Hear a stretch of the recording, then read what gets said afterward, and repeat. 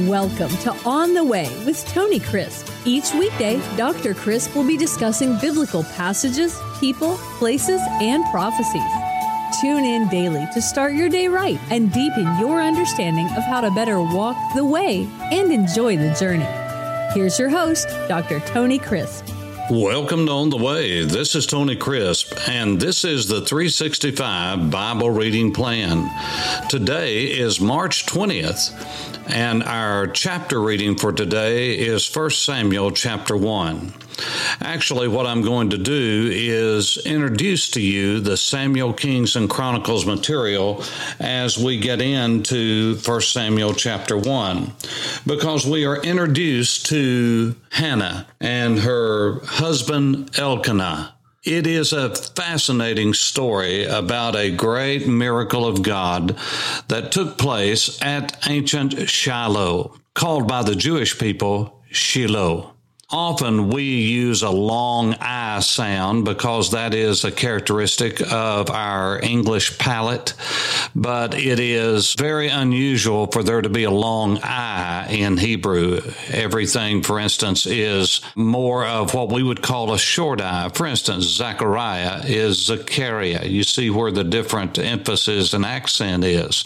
Isaiah is Yeshayahu. That's quite a bit of difference, but Micah is Micah. All of those long I's turn into short I as a E sound when you read it in Hebrew. And so from time to time, I try to help you to understand something of what these words would have sounded like to the ears of Jesus, to the ears of those who spoke it. And so I want us to review as we start into this new section of the books of 1st and 2nd Samuel, 1st and 2nd Kings, and 1st and 2nd Chronicles. So let me just go back and help you, because this is very important to the great story of God. Remember, God is telling us a story. And lest you get upset with the Septuagint translators that took the Hebrew scriptures and put them in a format that's easy for the non-Semitic mind to understand, the Greek minds, which most of us that are listening to this are European in descent, and we are Greek in our orientation, Roman in our orientation. Not that we have a background, a lineage of that, but we have a mindset of that. We look at things from a reasonable, rational standpoint. Not that the Semitic mind doesn't, but the Bible says that the Jews seek after a sign. Greeks, that is, the Greek mindset, the non-Jew mindset, is based upon wisdom, reasoning, and so forth. And this is why when we are sharing Christ with someone, we're sharing Messiah, we're sharing Jesus with someone, we have gotten in the mindset that we think if somebody just understands and we can convince them that Jesus is the Son of God, then that means they're saved. That is a very dangerous thing to do, because you can know all there is to know about Jesus and even believe that he died for your sins personally and still not be saved. Because salvation is not based upon knowledge. It is based upon the grace of God through repentance and trusting Jesus alone to save you from your sins. It's a commitment of your life to who he is, and God enables us to do that. And so when we're reading the great story of God, I am so glad that the rabbis and the scribes put into the mindset of the non-Jewish people and population of their day, a couple hundred years before Jesus was born in Bethlehem. They translated the Hebrew scriptures into common Greek, Koine Greek, and they set the tone of how the story would be told for the Gentiles who would be grafted in a couple hundred years later. And so this is why our Bibles follow the divisions and the book order and the names of the Septuagint rather than the Hebrew, and of which Jesus read, the Tanakh, the law, the prophets, and the writings. When we come to the Jewish order of the books, the Jewish Tanakh, then you have Samuel, Kings and Chronicles as just 3 books. The division of 1st and 2nd Samuel, 1st and 2nd Kings, 1st and 2nd Chronicles did not happen until the Septuagint. And again, I'm so glad that they did this. And so it helps me to break it down for you by sections.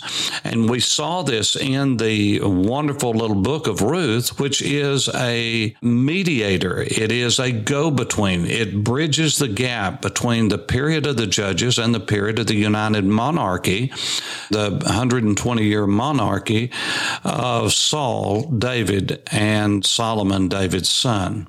And then the kingdom split in 2. And so it's very easy for me to show you that Ruth is the introduction to the book of 1 Samuel because it introduces David, who will become a prominent figure within the writings of Samuel. And so when we come to 1 Samuel, that introduces, 1 Samuel introduces the ministry of Samuel, and then it introduces the kingship of King Saul, and then the calling out and the anointing of King David, who is the son of Jesse. Now, you've got to remember that Judges covers a period of time from 1380 to 1050, 1051. So you've got a long period of time when the judges were in charge, when they were ruling. It was during this period that Samuel came on the scene. Now, Samuel's prophetic ministry, that is, as he was a grown man and began to really go on a circuit, was a long time before Saul actually came on the scene. Samuel's time is around 1100 years before Christ, 1100 BC, and he prophesied down to the time of King David and through his life. He anointed Saul as king in 1051. That's when I date it, 1051. And all of that is in 1 Samuel. See, 1 Samuel records the life of Samuel and the life of King Saul, the entire life of King Saul as far as his kingship is concerned. But it only introduces David as the young shepherd boy, son of Jesse, as the one who is a young warrior and a very brave young warrior. You're going to find all of that in 1 Samuel. And then in 2 Samuel, you have the picking up of the story and how Saul ends his reign and David is anointed king and God makes a covenant with him, an everlasting covenant.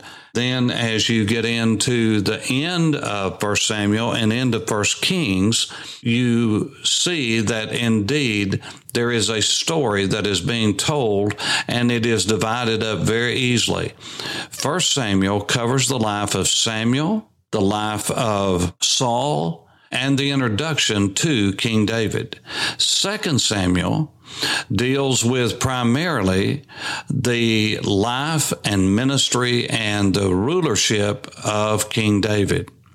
Now, at the end of the book of 2 Samuel, we are introduced to the book of Kings, which is conveniently broken down for us. And I'm so glad that it is, because 1 Kings records the closing hours and days of David's life. When you open up 1 Kings, David is dying, and he's giving Solomon instruction. And so in 1 Kings, you have the death of David and the anointing of Solomon as king and all that took place in that. And then you have Solomon's life. It is not in huge detail because 1st and 2nd Kings deal with the death of David, 1 Kings, and then the anointing and the coronation of his son, King Solomon, the son of Bathsheba. That was the mother, you remember, of the little child that died because of judgment upon David and what he did. But God gave another son, and that son's name was Solomon, and he went to the throne. And you recall all that God did with him in 1 Kings. And then Solomon dies, and in 1 Kings chapter 12, after the background story has been told of a man by the name of Jeroboam, son of Nebat, that, then there is the record of the splitting or the division of the kingdom, and how that 10 tribes went north. All of that's recorded in 1 Kings. It starts with the record about chapter 9, giving the background and kind of the cultural milieu of the day, the context historically, and then you have the division of the kingdom. Now, 1 Kings records the building of the temple, not to the degree that the Chronicles material will. Remember, it's telling a story, and because it tells the story of both the life of Solomon and then his death and the division of the kingdom, 1 Kings and 2 Kings deals with both kingdoms, the northern kingdom called Israel, sometimes called Ephraim, and then the southern kingdom, which is sometimes called the southern kingdom, just Judah, the kingdom of Judah, because that was the tribe of David, and they were loyal to him, and they took care of the temple until 586 BC. All of that's recorded in 1 Kings.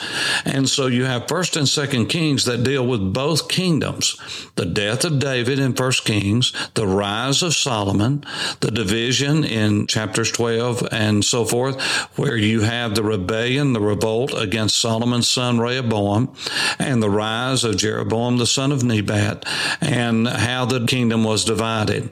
You also have in 1 and 2 Kings the telling of the story of both kingdoms, but primarily this is where we get our information about the northern kingdom in 1 and 2 Kings.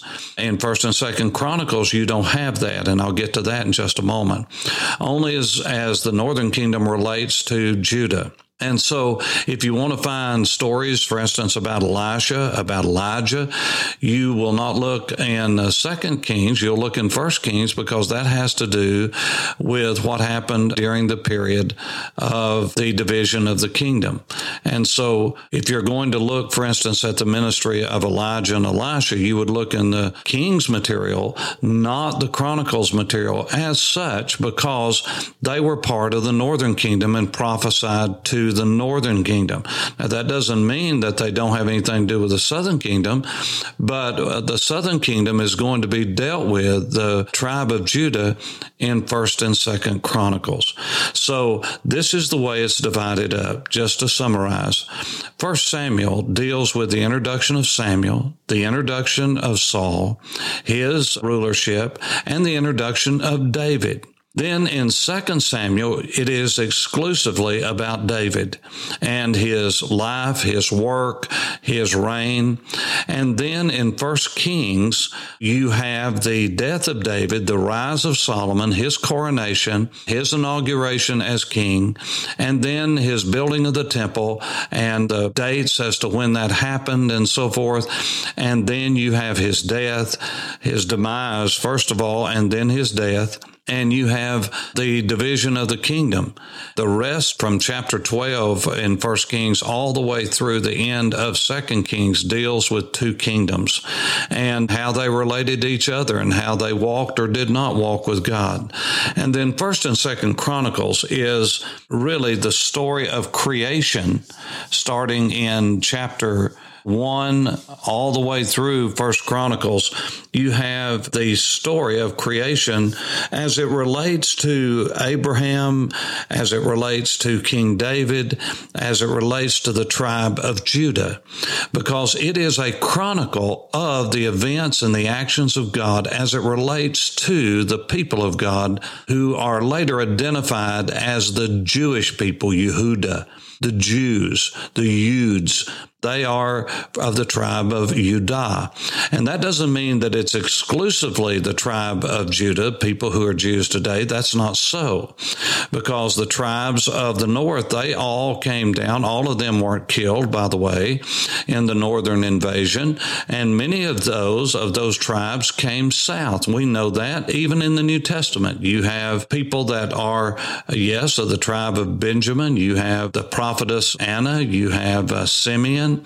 All of these are from different tribes.